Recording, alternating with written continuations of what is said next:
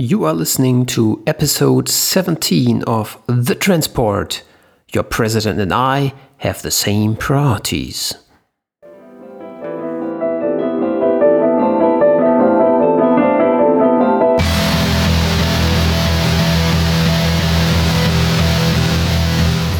The Transport by Alex Ames.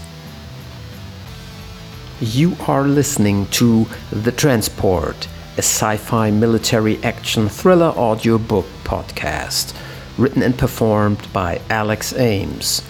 The music throughout the podcast is the song The Last True Boss by Kumiku, available on the freemusicarchive.org.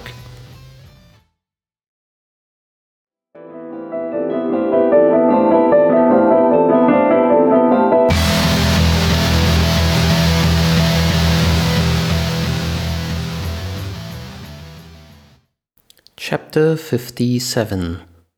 Kimmick. Kimmick tried to fight the constant cable entanglement. He enlisted the guard team to cut through the thick cables the second a post came down and the first of the wheels mangled the wood and crunched the cable. At least this minimized the length of the cable.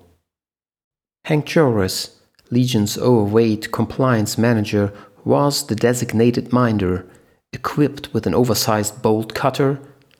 He did a great job, just as advertised. Kimmick watched from above as Joris ran ahead of the transport. Whenever one post broke under the first wheel, the cable came down and he could cut through it. Then he had to run briskly ahead, past the next post, only to repeat the maneuver. Kimmick gave him a double thumbs up. The method seemed to work. He failed to see his comrade's exertion. After 5 posts, the fat man stumbled over some low bushes, failed to get up in time, and the merciless, constantly forwarding MMTU ran over him. The cries drowned in the steady hum of the generators and the hydraulics. His body ground to pulp and mud by wheel after wheel after wheel. Kimmick grimaced and did not wake Herbert. The transport marched on. As the in-system communication equipment was radio-based, it did not work, so Kimmick had to walk constantly between the driver console and the 2 loader control centers. When he arrived at the left side loader control, Baldini served him the next piece of bad news. Unit Charlie 2, the one with the worst cable entanglement, shows a blocked wheel. The cable has wound so tight around the axle that it works like a brake, Baldini explained, showing the red wheel on the graphic screen. What does that mean? Most likely the wheel will start to burn if I leave it on the ground. I need to lift it. That has an effect on the load, right? Kimmick said, glancing up to the huge, dark spaceship looming over them. Yeah, the wheels nearby go into deep yellow warnings on our consoles. The ground may give way more easily. No alternative? We can deflate the tires a bit more, then it might hold the remaining 10 miles. Then do it. But we will lose another hour. Oh man! Kimmick slowly realized how Herbert must feel.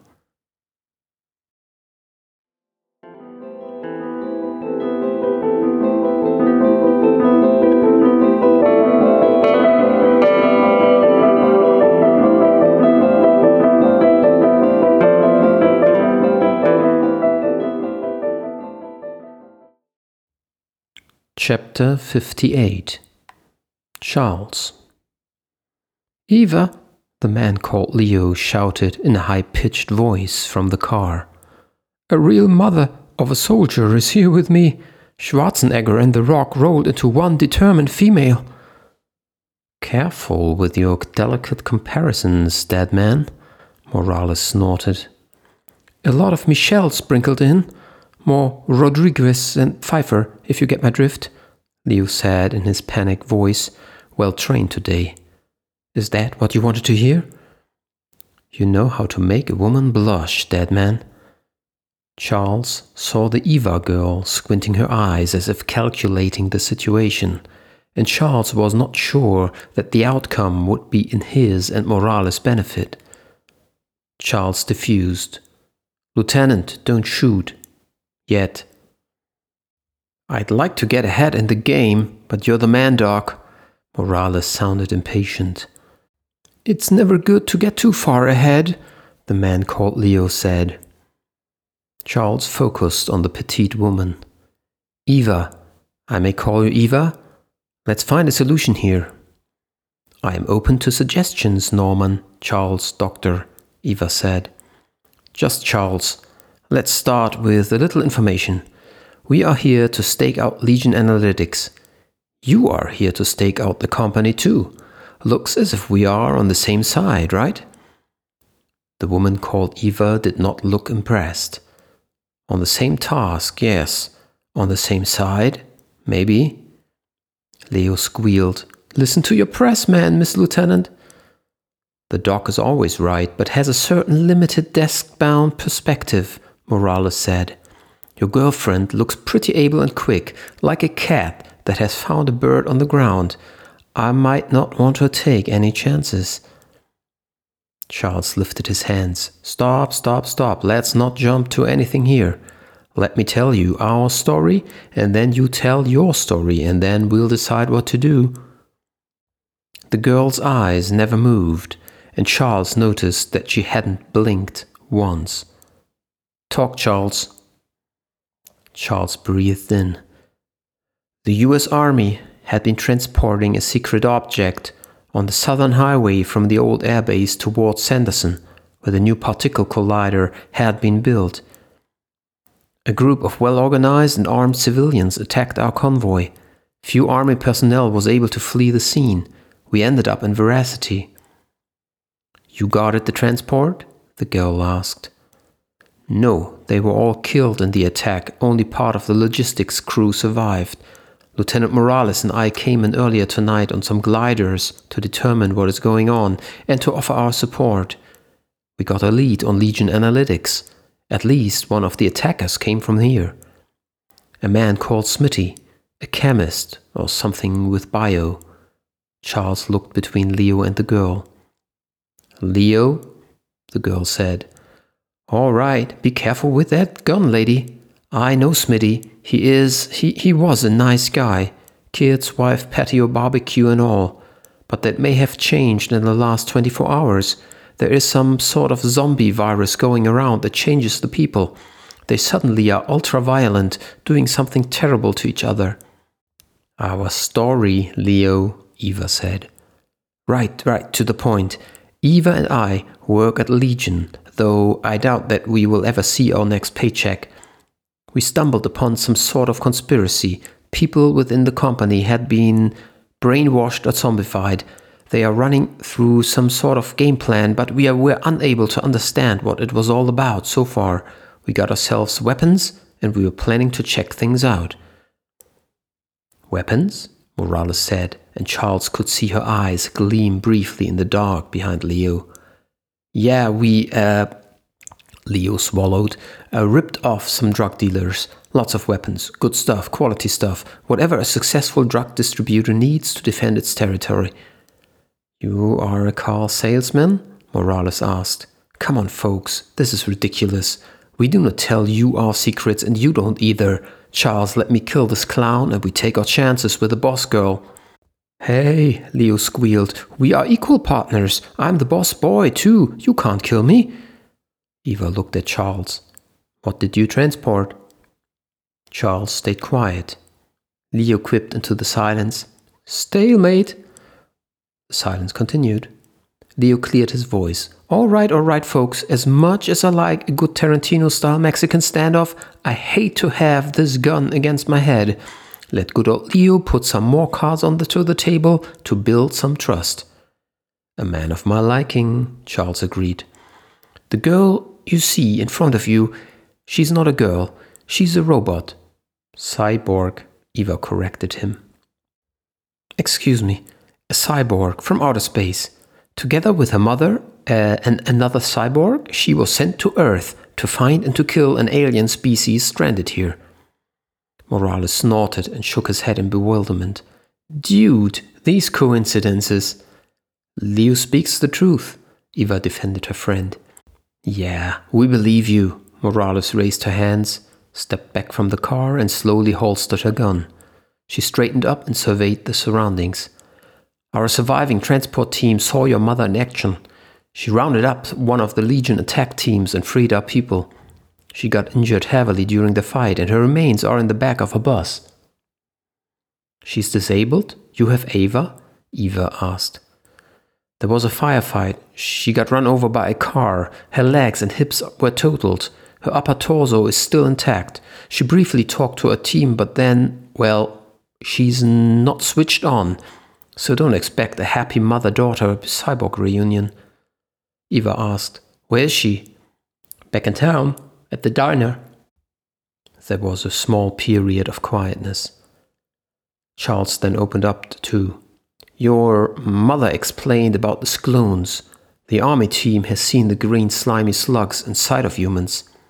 Yup, Leo giggled like a madman. And they crawl into humans through your bumhole and take them over. Charles decided to go all in too. The transport the Skloons attacked was a spaceship we found almost 70 years ago. Eva's eyes lit up, and she finally lowered her own gun. Now we should talk.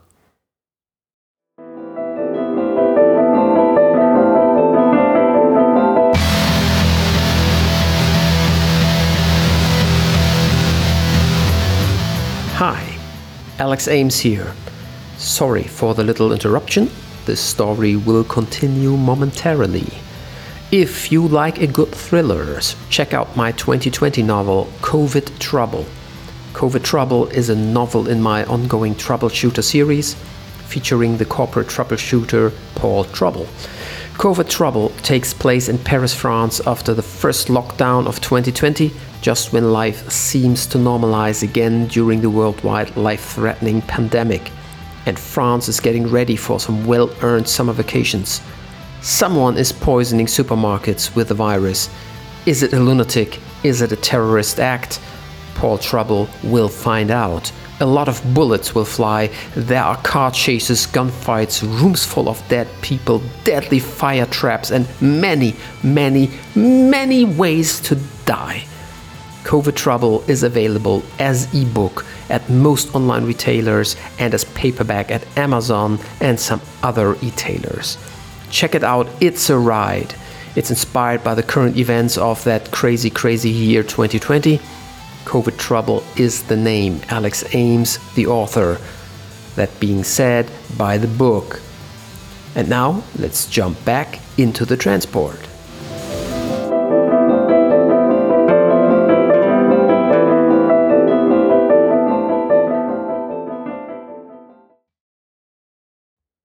Chapter 59. Leo. Leo drove into town towards the diner, where they had agreed to plan things out with the army guys and the doc. It was past 11, and occasional fires flickered left and right, shining yellow glow through the long lines of streets. Jesus, what's going on here? Leo muttered. One night of outage, and people go berserk. Your species' social fabric is weak, Eva stated. Yeah, buy that. Always on the tipping point. We don't need a brain-controlling alien inside to act crazily. After a beat. Do we trust the army? Eva glanced over from her passenger seat. We need all the allies we can get, and they have the same goal as we do to fight the aliens. Honey, something I learned. You have your goals, then comes nothing. For a long while. Eva actually smiled. You know me so well. That Morales lady looks like a mean and able MF.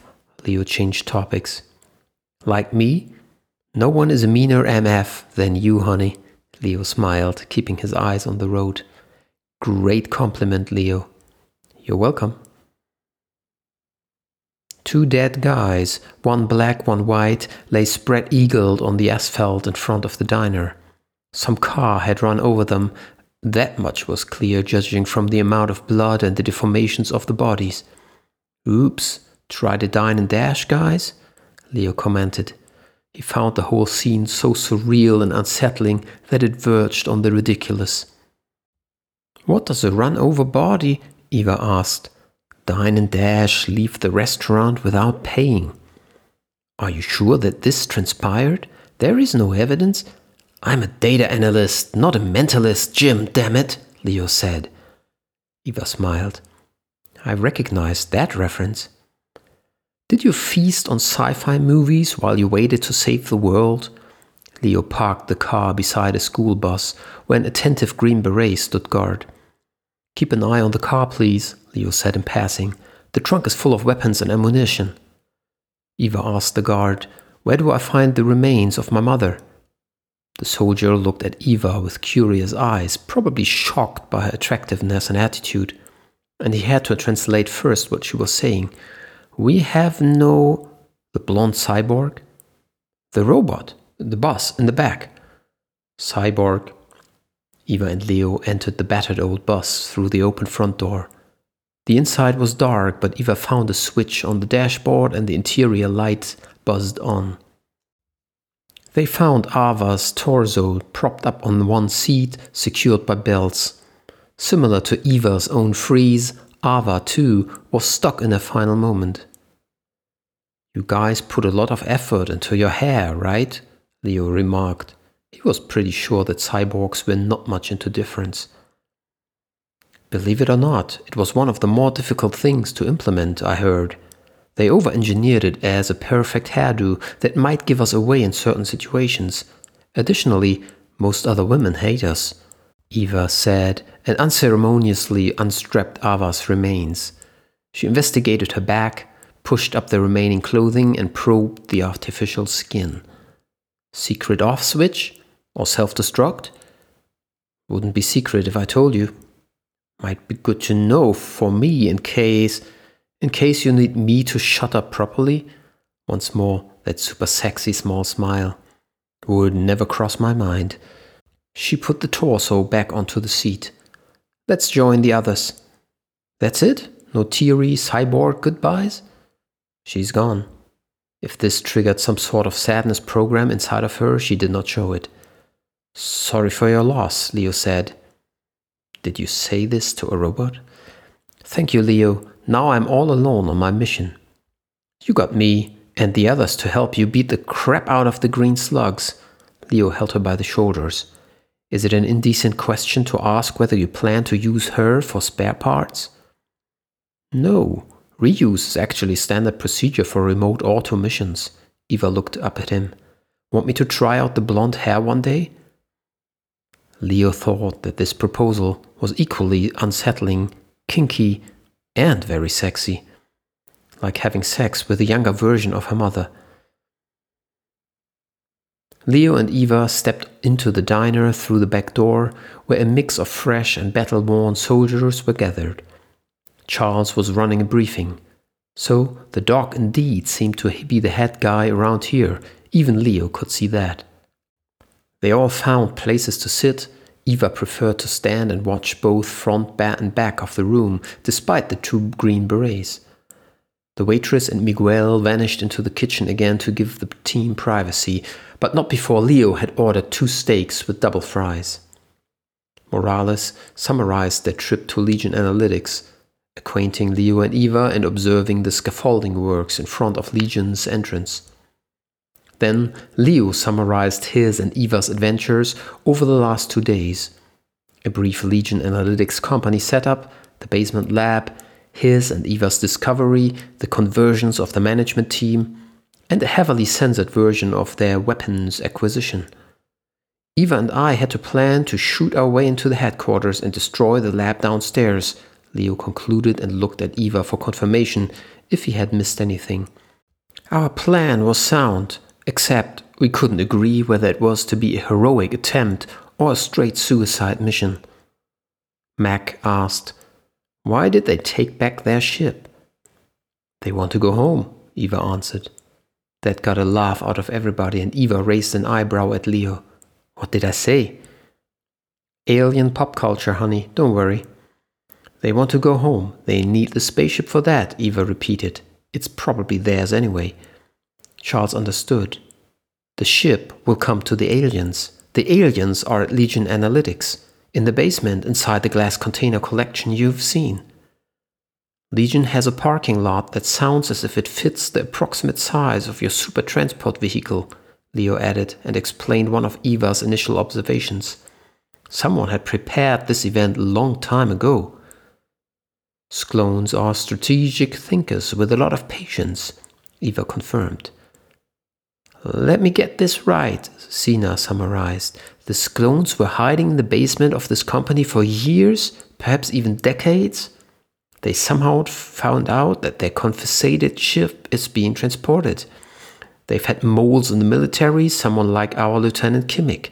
They prepared well for this opportunity, acquired the necessary weapons, and stole the ship away from us. They are currently transporting it to the Legion parking lot.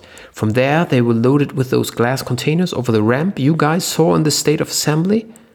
She looked into the round and everyone nodded confirmation. The story so far. The waitress called timidly from the kitchen door and Leo jumped up to get his food. He cut the first piece of steak, stuck it onto his fork, added 2 French fries and drowned everything in ketchup. Slowly ate it. Man, was all he could say.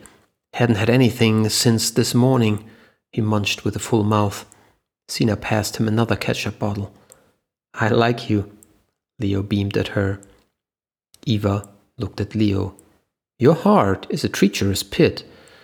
Don't you want to share with your girlfriend? Caspar asked Leo in awe of the beautiful creature in front of him.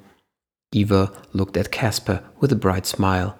I am not hungry, thank you, and Leo needs all the energy he can get. What about the spaceship? Morales brought the discussion back on track. How many aliens are we talking about? Depends on the model of the spaceship, Eva explained. Planetary travel requires anything from 20 Sklones. Interstellar, anything from 50 Sklones up to 100,000 per ship. I will need to lay eyes on the ship to tell you for sure. Can someone who has actually seen the object draw it out for Eva, please? Morales asked. Sina snatched Charles' notebook and did a good sketch of the spaceship, and Mac dictated the exact measures. Eva gave it one glance. Explorer Class 2, made for mid-distance hyperspace travel, light armory, standard defense, unmodified maximal capacity 422, minimum travel requirement 85. What is a minimum travel requirement? Charles asked. Controlling a spaceship is not like driving a car where one person lazily holds a steering wheel and presses down the pedal. Spaceship control is a multifunctional discipline, from course charting, power management, life support, ship control, and defense. Minimum number of controllers for such a cruiser is 85. Sklones only, mind you, no other species is able to move it. 85 people to steer a single ship? Mac asked. What kind of overkill is that? You want to teach me about interstellar travel? Eva looked Mac over. Mind you, an Explorer Class 5 ship needs more than 6,000 Sklones to navigate, and after exploration comes settlement. Those transporters are even bigger, with well over 2 million passengers flooding the newly acquired territory. Morales saw the fact from the practical side. If we manage to kill as many as possible and bring down their number below 85, they are unable to fly away. 84, and you have a piece of black brick, Eva confirmed. That got everyone thinking. As if to underline, from his position at the window, one of the guarding Green Berets fired a shot into the night, and someone screamed outside. Looter, he called over. The others ran away. How many containers did we see in the basement, honey? Leo asked with a full mouth. One stake down. Eva's eyes went out of focus for a moment, recalling the various scenes they had witnessed. 3 rows of shelves, about 20 in one shelf row, 2 shelves high, 1 in front, 1 in back, makes around 120 containers from the look of it. 240 on the low end, 400 on the high, Morales summarized. That's a lot of kills. Hundreds of well-prepared Sklones against 2 handfuls of soldiers? Great odds, Mac exclaimed. They do not convert everyone into humans. The process is much too dangerous, Eva explained.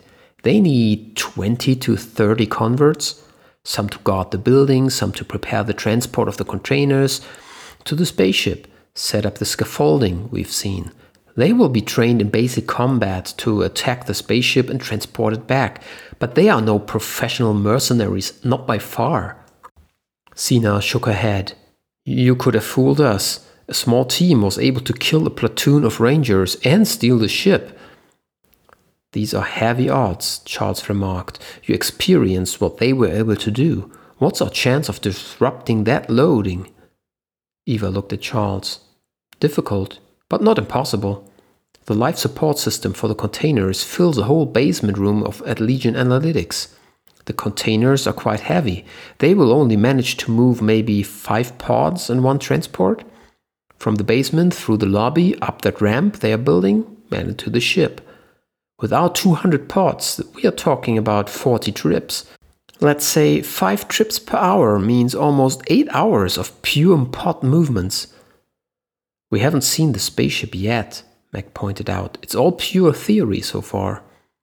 Sina glanced at the mechanical clock on the wall that showed midnight and did a mental calculation. If they took the direct route and didn't mess up, they should arrive within the next hour. Then we will see if our assumptions hold up. Not much time to formulate a plan, Morales threw in. Sina turned to Eva. And what's your story? Eva remained silent. Sina turned to Leo. Your girlfriend turned mute? One of her quirks, Leo explained. Her mission parameters might not include talking to the armed forces of other planets. Once you know her secret, the army knows, and whoops, 1 billion retweets on Twitter.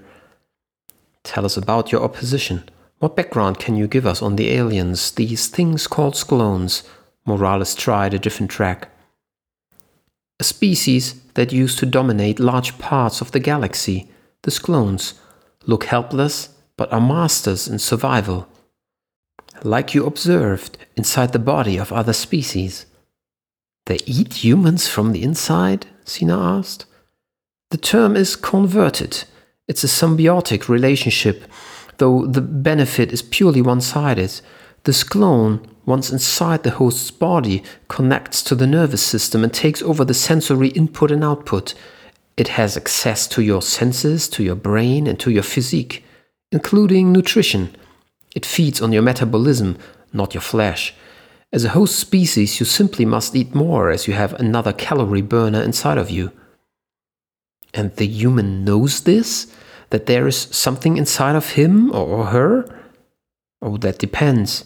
The human feels and sees and hears normally. The communication between your senses and your brain are not disrupted, merely overridden.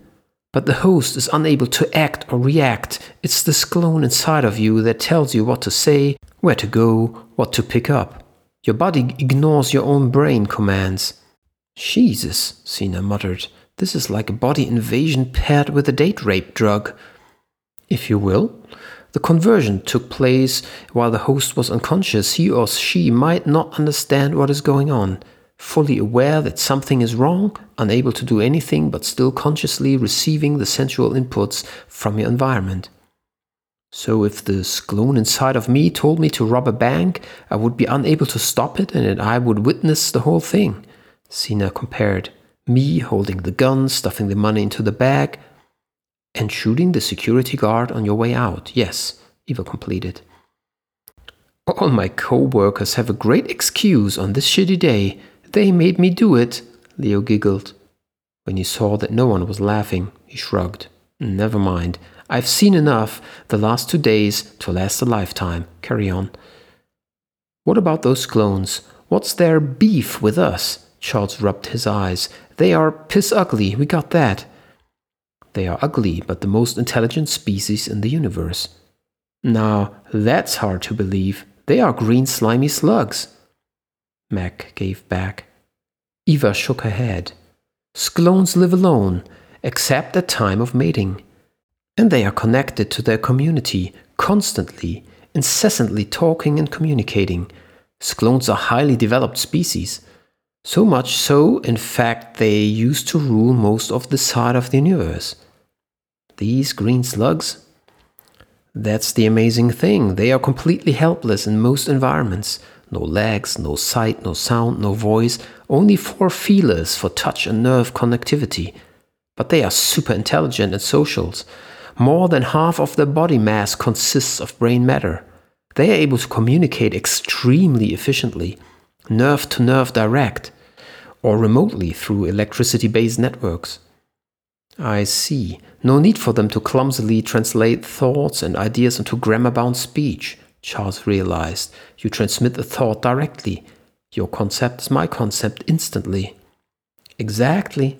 They can hold a lot of knowledge and quickly exchange it, which explains their technology superiority. Their collective brain power combined with the ability to control more physically evolved host species enable them to use robotics, biochemistry, and computer technologies in innovative ways that other species were not able to come up with. Life support systems, for one. The glass tubes we saw in the conversion tub, Sina said. Life pods, yes. This is where they feel most comfortable. They were able to take over other species' technologies like robotics and hyperspace travel and radically improve them. With technology superiority came weapon superiority.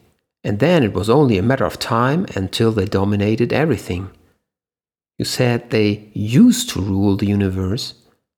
You have these cycles on Earth too. Think about the Greeks or the Romans, world-spanning empires vanishing in a few centuries. Species were unhappy, built a coalition against the Sklones, fought them with the same technologies the Sklones brought to their planets. There are still star systems ruled by the Sklones, but they have become fewer and fewer. And they simply eat themselves into whatever species they find on the planets they land upon? Caspar was curious. They have no mouth to eat. They absorb nutrition through their skin, hence the milky fluid inside the life pods. And how do they end up inside of? Usually a robotic, semi-autonomous device operates on the host species.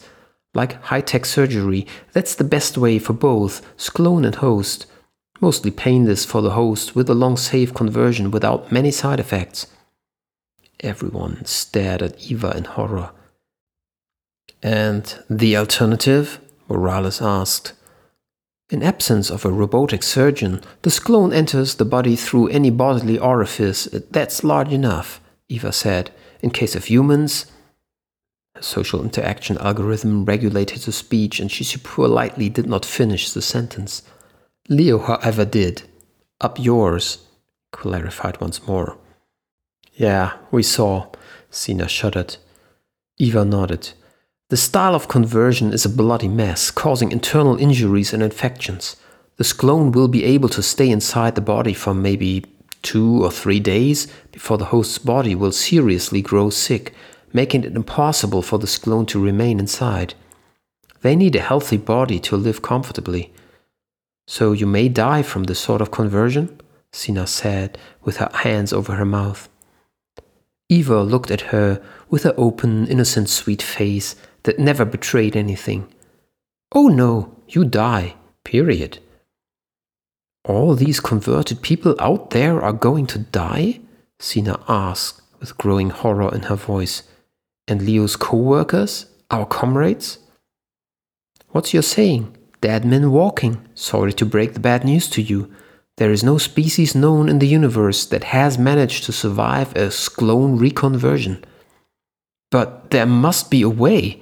We have surgeons. We can split Siamese twins and reconnect Wieners, for God's sake, Mac argued. What about Kimmich, Gorsuch, and the others? You have the consolation that they are not traitors. Eva nodded at Leo. The aliens made them do it. They will die the moment their human role has played out and the Sklone inside will be integrated into the community again. Integration sounds very social, Max stated. Eva gave a polite smile. I assure you, purely from the perspective of the Sklone, the host is slaughtered to extract its guest. Has anyone tried to remove this clone carefully? Sina asked. Like with surgery. I can't speak for your planet and humans, but in all other recorded cases of surgical procedures, the host's body died from shock after the tentacle removal from the nervous system. And compared to others, your species is not very robust, Eva clarified. That information had to settle for a moment. And you are here to hunt them down? Morales asked. Eva stayed silent, and Leo jumped in again. Remember, my girlfriend's of the shy kind and doesn't like talking about her own mission parameters. You need to ask other questions. Let me guess. Sklones pissed off too many people? Morales tried again. Yes, the rebellion started about 1,000 years ago. The Sklones were hunted down and killed in most former colonies over the centuries. There are still large clusters of occupation in your galaxy, but the worst is over. What are they doing here on Earth? Sklones scout out new planets, especially out here on the Outer Rim. Yeah, backwater Earth, Sina muttered. Charles pointed out. You didn't do that well so far. Eva shrugged. I'm operational, have local allies, and weapons that work under the atmospheric conditions of your planet. Call it what you will. The fat lady has not sung yet, Leo threw in. Are you based on Sklone technology too? Sina asked.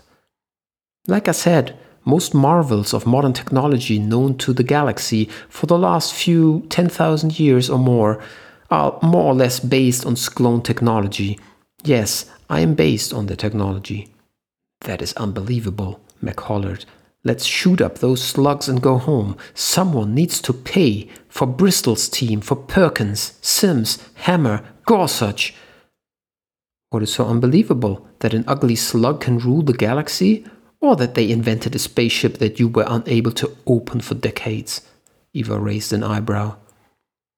Your mother, Ava, gave us a detector watch before she died. Is that how you track the Sklones too? Sina asked and presented the watch around her right wrist. Eva lifted her left arm and showed off the same model. Unfortunately, we had to improvise with your locally available technology. It's a little crude, but what we could develop on this planet with today's resources. This one shows you with 95% probability that there is a Sklone within a distance of 20 yards. Sina asked the inevitable question. Is there? Eva glanced at her watch. No. Morales looked at Charles, who had been making notes of the conversation. Doctor, you've been silent. Charles glanced up from his notes. Leo thought he looked worn out. I am not a military expert, nor a cyborg Sklone hunter. What are our options to fight them here in town? Stop them from leaving? Morales spoke up. Including myself, we have 3 highly trained operators plus the rest of you with basic infantry training. Firepower is our core challenge. We have plenty to share, Leo chimed in. Help yourself in the trunk of our car outside. 2 Green Berets immediately left to check out the inventory. All right, we have weapons, Morales continued, but we don't know the area and the defenses of our adversary. They outnumber us, they have the ground, and they have had the preparation. From your description, the Legion Analytics building is an ideal location.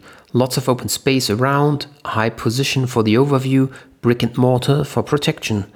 In the weakest part of our position, we have no idea what their plan is. We should relocate and find a command post near the Legion Analytics building, observe, and then formulate our approach. All right, Charles said, that's how we do it. One more thing. During my last contact with the President, he had made it clear that under no circumstances should we let this spaceship take off. Remember this as the priority. Your President and I have the same priorities, Eva confirmed. No one around the table believed her.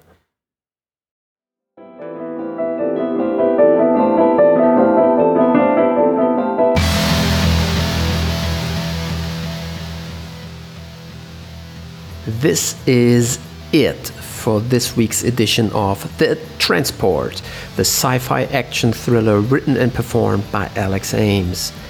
If you liked what you just heard, leave a comment in whatever platform you downloaded or listened to the podcast. If there are stars, star me, help me spread the good. And again, my shameless self-promoting plug: if you liked it so far and can't bear the suspense, buy the book. If you can bear the suspense, buy the book. And that's it. For real. Wherever you are, whoever you are, thank you, take care, I hear you next time. This is Alex Ames, this was The Transport, over and out.